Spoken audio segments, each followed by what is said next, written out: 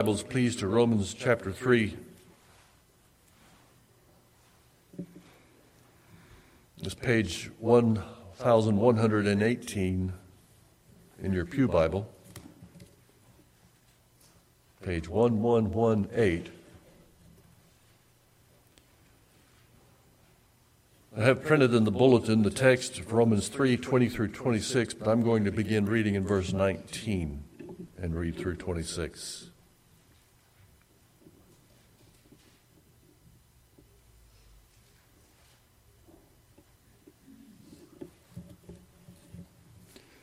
The best reason to give thanks. Let us read the word of the Lord. Now we know that whatever the law says, it speaks to those who are under the law, so that every mouth may be stopped and the whole world may be held accountable to God. For by the works of the law, no human being will be justified in his sight, since through the law comes knowledge of sin. But now the righteousness of God has been manifested apart from the law. Although the law and the prophets bear witness to it, the righteousness of God through faith in Christ Jesus for all who believe. For there is no distinction. All have sinned and fall short of the glory of God, and are justified by his grace as a gift, through the redemption that is in Christ Jesus, whom God put forward as a propitiation by his blood, to be received by faith. This was to show God's righteousness, because in his divine forbearance he passed over former sins. I'd like to draw from this 3 points this morning. Be alarmed at the bad news. Be thankful for the good news. Be amazed at the beauty of his grace. Let us pray. Father, as we look this morning into your word, and as we prepare for a holiday where we give thanks, we do not want to be ungrateful for anything, and we certainly want to be aware of your mercy and grace toward us, and for that we must be deeply, truly, sincerely thankful.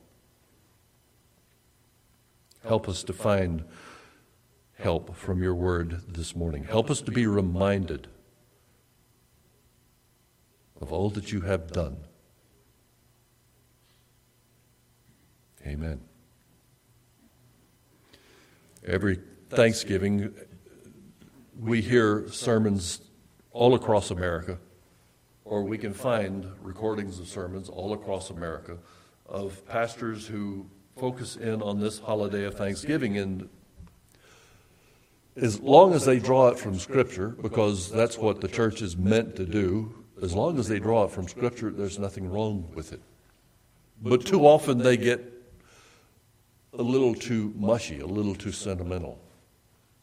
They don't really draw it from Scripture.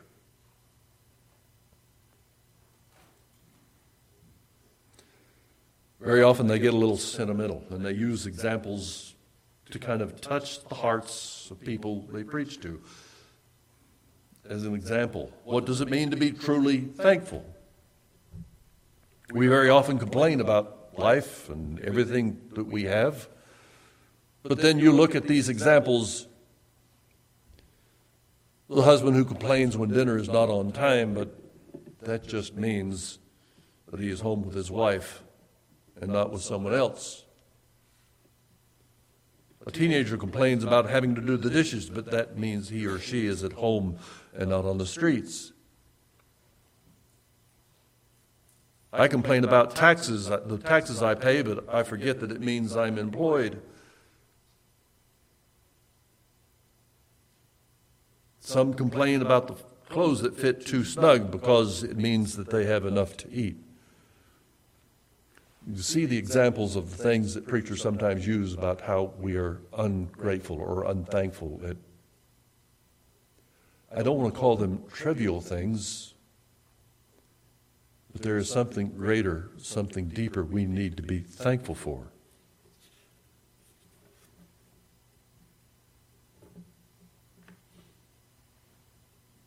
What does it mean to be truly thankful? I contend that we very often misunderstand its meaning. We shortchange ourselves.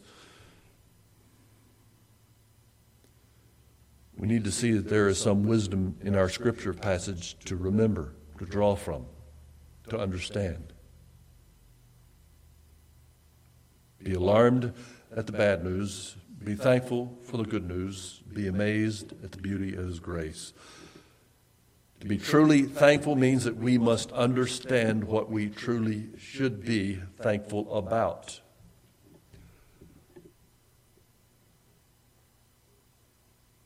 What do we have now?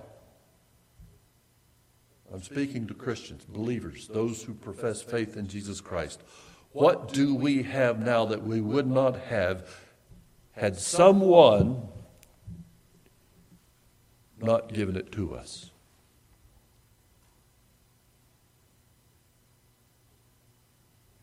Looking at our text, Romans 3:19, the Apostle Paul is talking about the importance of the law. Why was it given? Verse 19 says, we know that whatever the law says, it speaks to those who are under the law, so that every mouth may be stopped, and the whole world may be held accountable to God.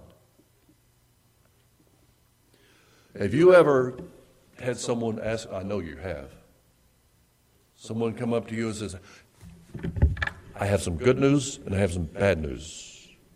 Which do you want first? That's almost exactly what's going on here. The Apostle Paul is saying, I have some bad news and I have some good news. But he's going to give you the bad news first. We know that whatever the law says, it speaks to those who are under the law, so that every mouth may be stopped and the whole world may be held accountable to God. The law of God does some very marvelous things. We need to be alarmed about the law of God because, well, let me explain. We glean from Scripture some uses about the law. First of all, the law of God reveals God's perfect righteousness and our great lack of righteousness. It reveals what God requires if we are to have fellowship with Him, and that is perfect obedience, spotless record, clean slate. And none of us have that. None of us can attain it. None of us can acquire that. St. Augustine once wrote, the law bids us, as we try to fulfill its requirements and become wearied in our weakness under it, to know how to ask the help of grace. The law shows us what we cannot attain or acquire according to God's standards, so we must ask for grace. The law gives us some bad news. This is how weak you are. This is how inadequate you are. This is how sinful you are.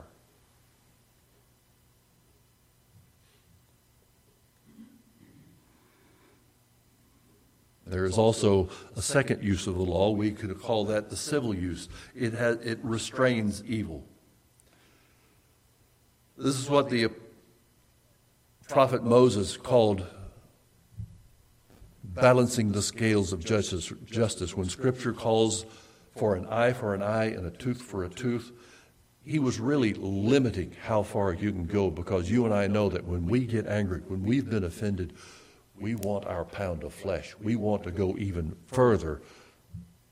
But God gave Moses instructions: require no more than what has been lost. You have a right to demand to be made whole if you have been offended, but no more.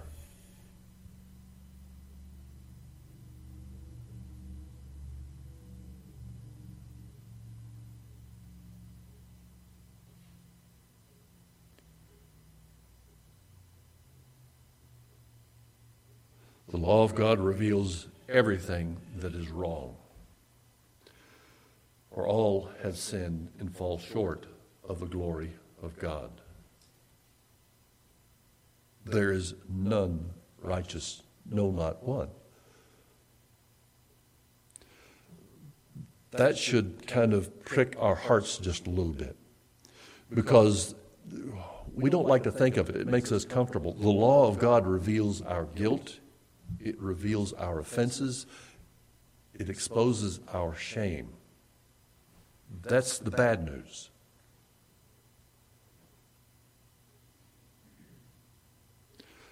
For by the works of the law, no human being will be justified in his sight, since through the law comes the knowledge of sin. Every mouth may be stopped, and the whole world may be held accountable to God. Some of us get in our minds that we are the ones that have been offended. We are the ones that have been abused. We are the ones that deserve justice. But come that final judgment day, God's going to say, you're not allowed to point your finger at anyone else. Let's deal with your sin. Let's deal with your offense. God says everyone's a sinner. He will deal with the sins and offenses of others, just like he will deal with the sins and offenses of everyone who does not believe. Every sinner, everyone who takes breath, must hold themselves accountable to God.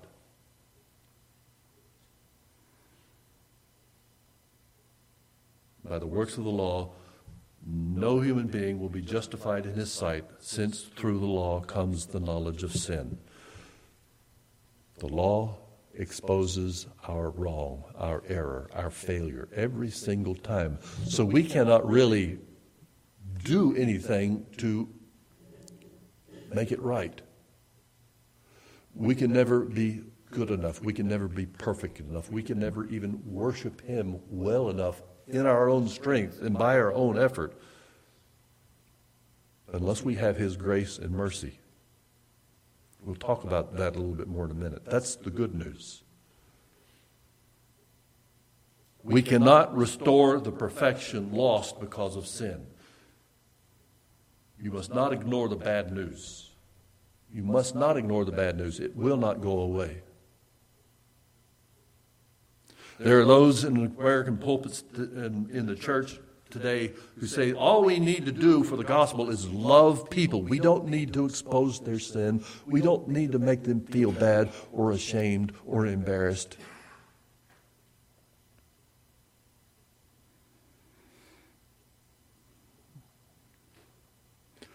I could agree with them in theory. We don't need to expose their sin because the law of God exposes their sin. We need to preach the law of God. We need to preach the truth of Scripture. We need to preach the bad news and let the Holy Spirit expose their sin. I don't know what kind of secret, private sins anyone in this room is dealing with, but the Holy Spirit does, and the Holy Spirit is going to expose that in your own heart and your own mind, and it's going to make you, Lord, what do I do with this? You run to Jesus. You need to be alarmed about the bad news. When the Holy Spirit and the Word of God exposes your sin, that this is not right. In the eyes of God, this is wrong. This is an offense that must be dealt with, or these are offenses that must be dealt with. You're going to have to deal with it. Between you and His Word and the Lord, you must deal with it. The Holy Spirit and His Word has brought it there to alarm you, to shock you, to wake you up. On August 12th, 1985, Japanese airline flight 123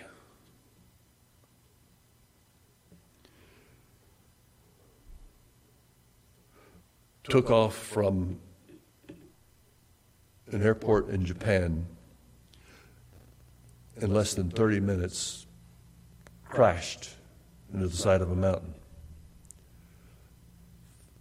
520 out of 524 passengers perished. There were only 4 survivors. And when they examined the wreckage, they understood, when they listened to the flight recorders, they examined the wreckage, and they finally realized what had happened. Once they got airborne and once they got up to altitude, something in the back of the plane blew up, burst open, and they weren't sure what happened. They just lost pressure, and they lost control of the airplane. When they finally got to where they could examine everything that was going on, they looked back in the records of the maintenance of that aircraft. And several years before then, on takeoff, a pilot made an error, pulled back on the yoke too much. The plane had what they call a tail strike. The back end of the plane dragged on the ground before it got airborne. And it stressed the bulkhead in the back of that airplane, right underneath the tail section. Oh, they repaired it. The technician that repaired it was supposed to put a double row of rivets when he patched that plane back together, but he only put 1 row of rivets. And after over 5,000 takeoffs and landings, expanding under pressure and then contracting, that finally ruptured like a balloon and doomed the flight. And I remember hearing this report, and they said when they found this in the examinations, they were alarmed that this was missed. It was tragic that something like this happened, and it is tragic when we commit sins before God, because they are destructive, they are eternally devastating. We need to be alarmed about our sin. We need to be alarmed about the law of God that exposes our sin. And may I say, we should sense some shame. Shame is a dirty word these days, but shame is healthy to a certain extent. You must not ignore shame. You must do your best to do things that do not bring you shame. Be alarmed at the bad news. We know that whatever the law says, it speaks to those who are under the law, so that every mouth may be stopped and the whole world may be held accountable to God. Some of you are familiar with the name John Newton. If you're not familiar with the name, it sounds familiar. This is the author of the hymn Amazing Grace, among many other hymns. Some of you may also know that John Newton, before he became a minister of the gospel, was a slave trader.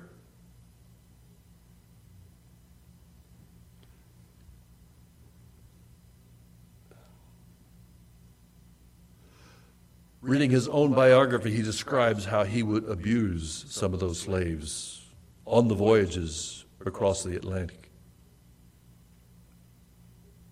He was not a nice person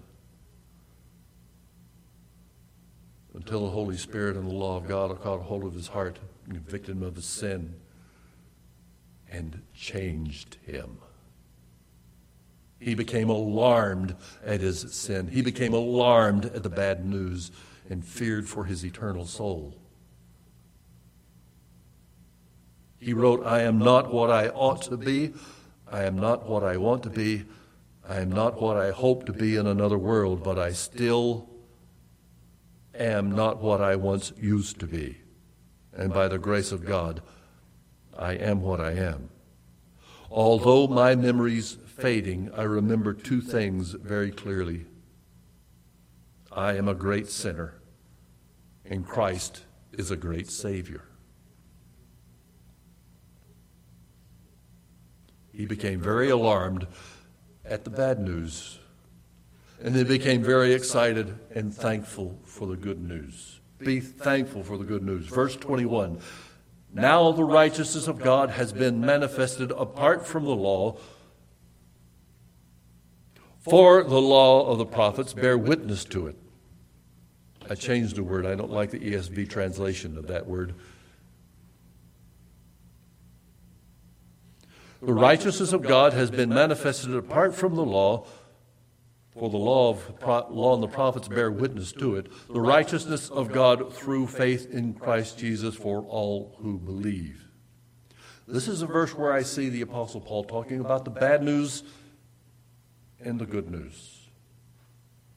The righteousness of God, which is exemplified in the law of God, the requirement of that righteousness stands apart. Okay, you've got the righteousness of God over here, and then the righteousness of God through faith in Christ Jesus over here. Side by side. One shows you it's righteous, it is good, but it's bad news because we cannot acquire it, we cannot attain it, we cannot earn it. We cannot do it faithfully enough to gain any righteousness before God. So that's, in a sense, bad news. But the good news is that Christ has provided it for us.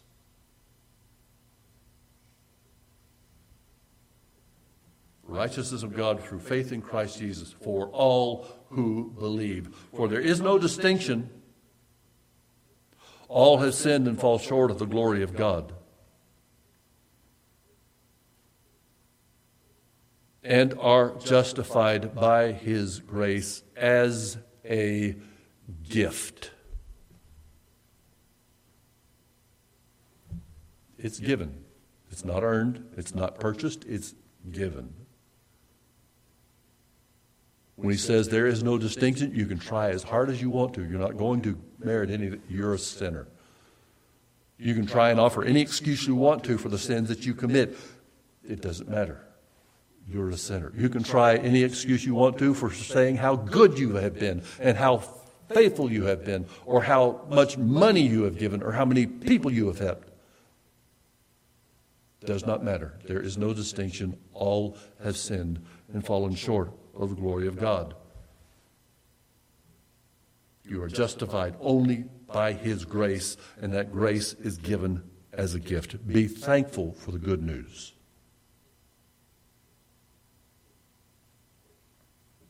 Do you know what salvation is about? Well, I get to go to heaven.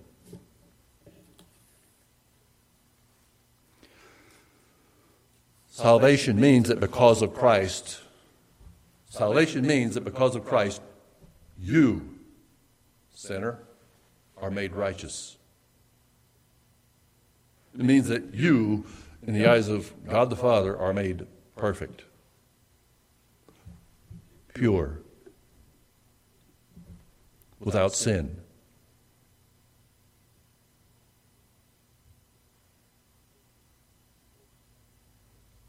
Isn't that amazing?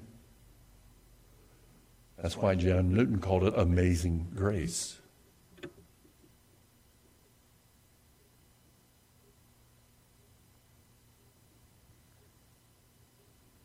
It is a gift given freely because of grace, and we receive it through faith. All we need to do is believe what God has said. And I'm amazed even at the beauty of that little simple point, because that is where man failed in the garden. He would not believe what God said. God said, "Don't eat of this or you will die." They believed the lie of the serpent. They denied God was telling the truth. And here for salvation, all you need to do is believe that Christ provides righteousness. And you receive the gift.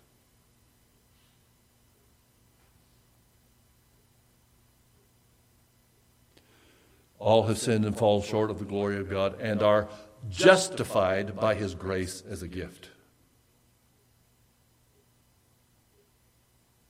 Through the redemption of Christ Jesus. When you are justified, as I said before, you are made righteous, perfect, pure, without sin.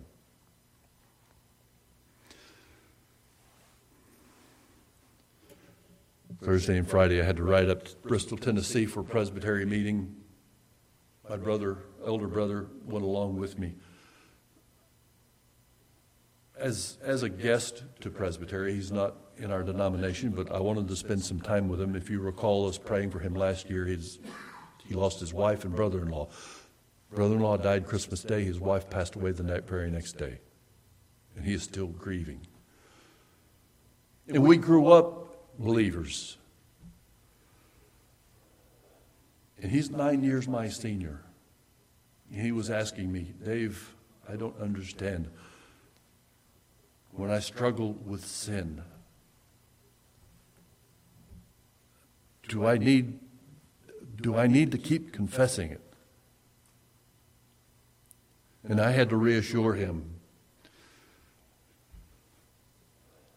Confession is always good. But for the Christian, we need to understand that our guilt is no more. That we stand before God because of what Christ has done. We stand before God dressed in the righteous robes of Christ. That has been our gift. That has been our good news. We stand before God sinless. No more shame. It has all been taken away. The evidence has been lost. Come Judgment Day, for each and every one of you who believe Christ as Lord and Savior, and God opens the book where all sins shall be revealed, where all people will be held accountable. It's going to come to your name and see the name of Christ the Savior. I see no evidence against you. You are accepted in the beloved.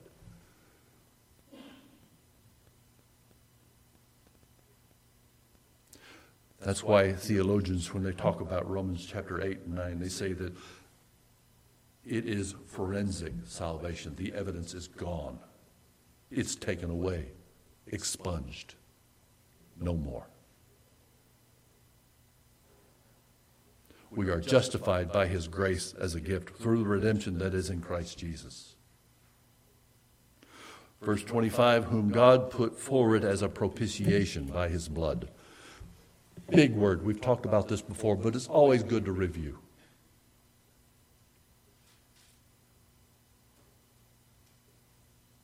Propitiation in the Greek is the word hilasterion.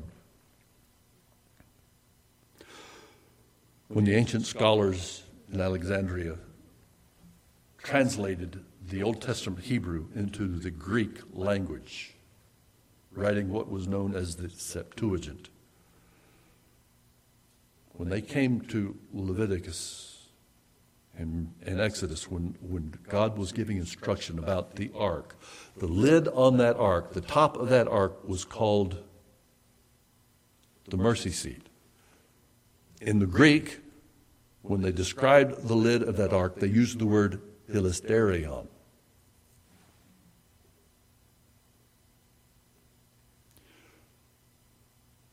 When the Old Testament priest would prepare the sacrifice, he would take the blood of the sacrifice and he would crawl on his hands and feet because he was not allowed to look up at the presence of God. He would push that basin of blood from the sacrifice before him. And when he got before the altar, before the Ark of the Covenant, he would dip his finger and 7 times sprinkle blood on the mercy seat. Remember, Hebrews teaches us that the law of God was held. The tablets of the Old Testament, the Old Testament law of God, were kept in that Ark of the Covenant. God, who was offended by the sins of man, looked down upon that blood properly offered and said, I am satisfied with the sacrifice.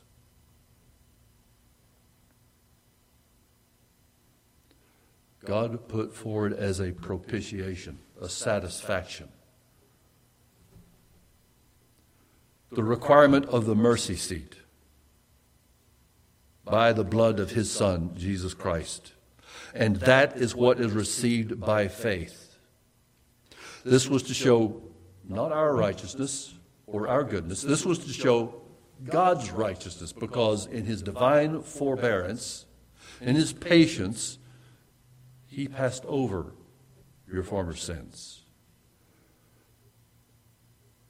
And here's something wonderful. He passes over your future sins as well.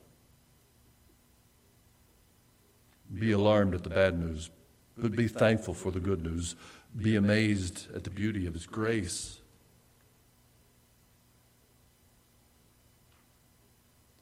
The word propitiation carries the basic idea of appeasement or satisfaction. Specifically, satisfaction toward God.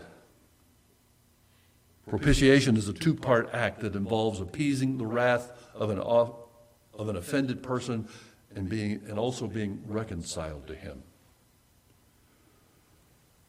We are not just out from under his wrath, out from under his anger. We are received into fellowship with him. We are made one with him.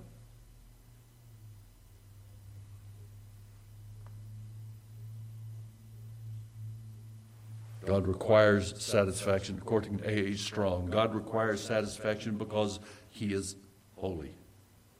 But he makes satisfaction because he is love. His law requires righteousness, but he provides that righteousness in his Son. He is the offended sovereign. We are the lawbreakers. We cannot do anything to appease his wrath or our requirement. He provides it for us. You remember the account of Genesis 22. God required Abraham to take his son, his only son Isaac, the one he had waited his whole life for, take him to Mount Moriah, offer him as a sacrifice. And as they prepared to go, Isaac spoke to his father and said, "My father." And Abraham said, "Here I am, son. Look, there's fire and the wood, but where is the lamb for the burnt offering?"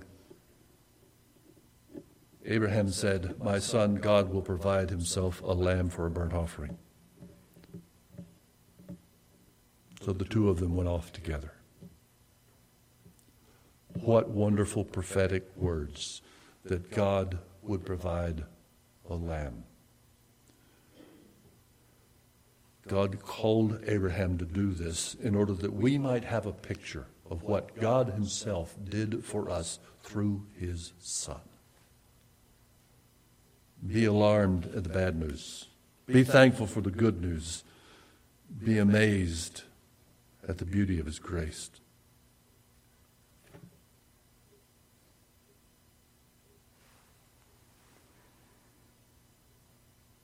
So it's not just heaven. Oh, it's heaven, but it's not just heaven. He, God the Father, made him, God the Son, who knew no sin, to be sin for you, that you might become the righteousness of God in him. Be amazed at the beauty of his grace. Shall we pray? Thank you, Father, for reasons for thanksgiving. We have so much to be thankful for, and yet you continue even more and more through your word and through your grace and through your mercy forever and ever. Help us, Father, to be eternally yours. Help us to be amazed at your grace. In Christ's name we pray. Amen. As we continue to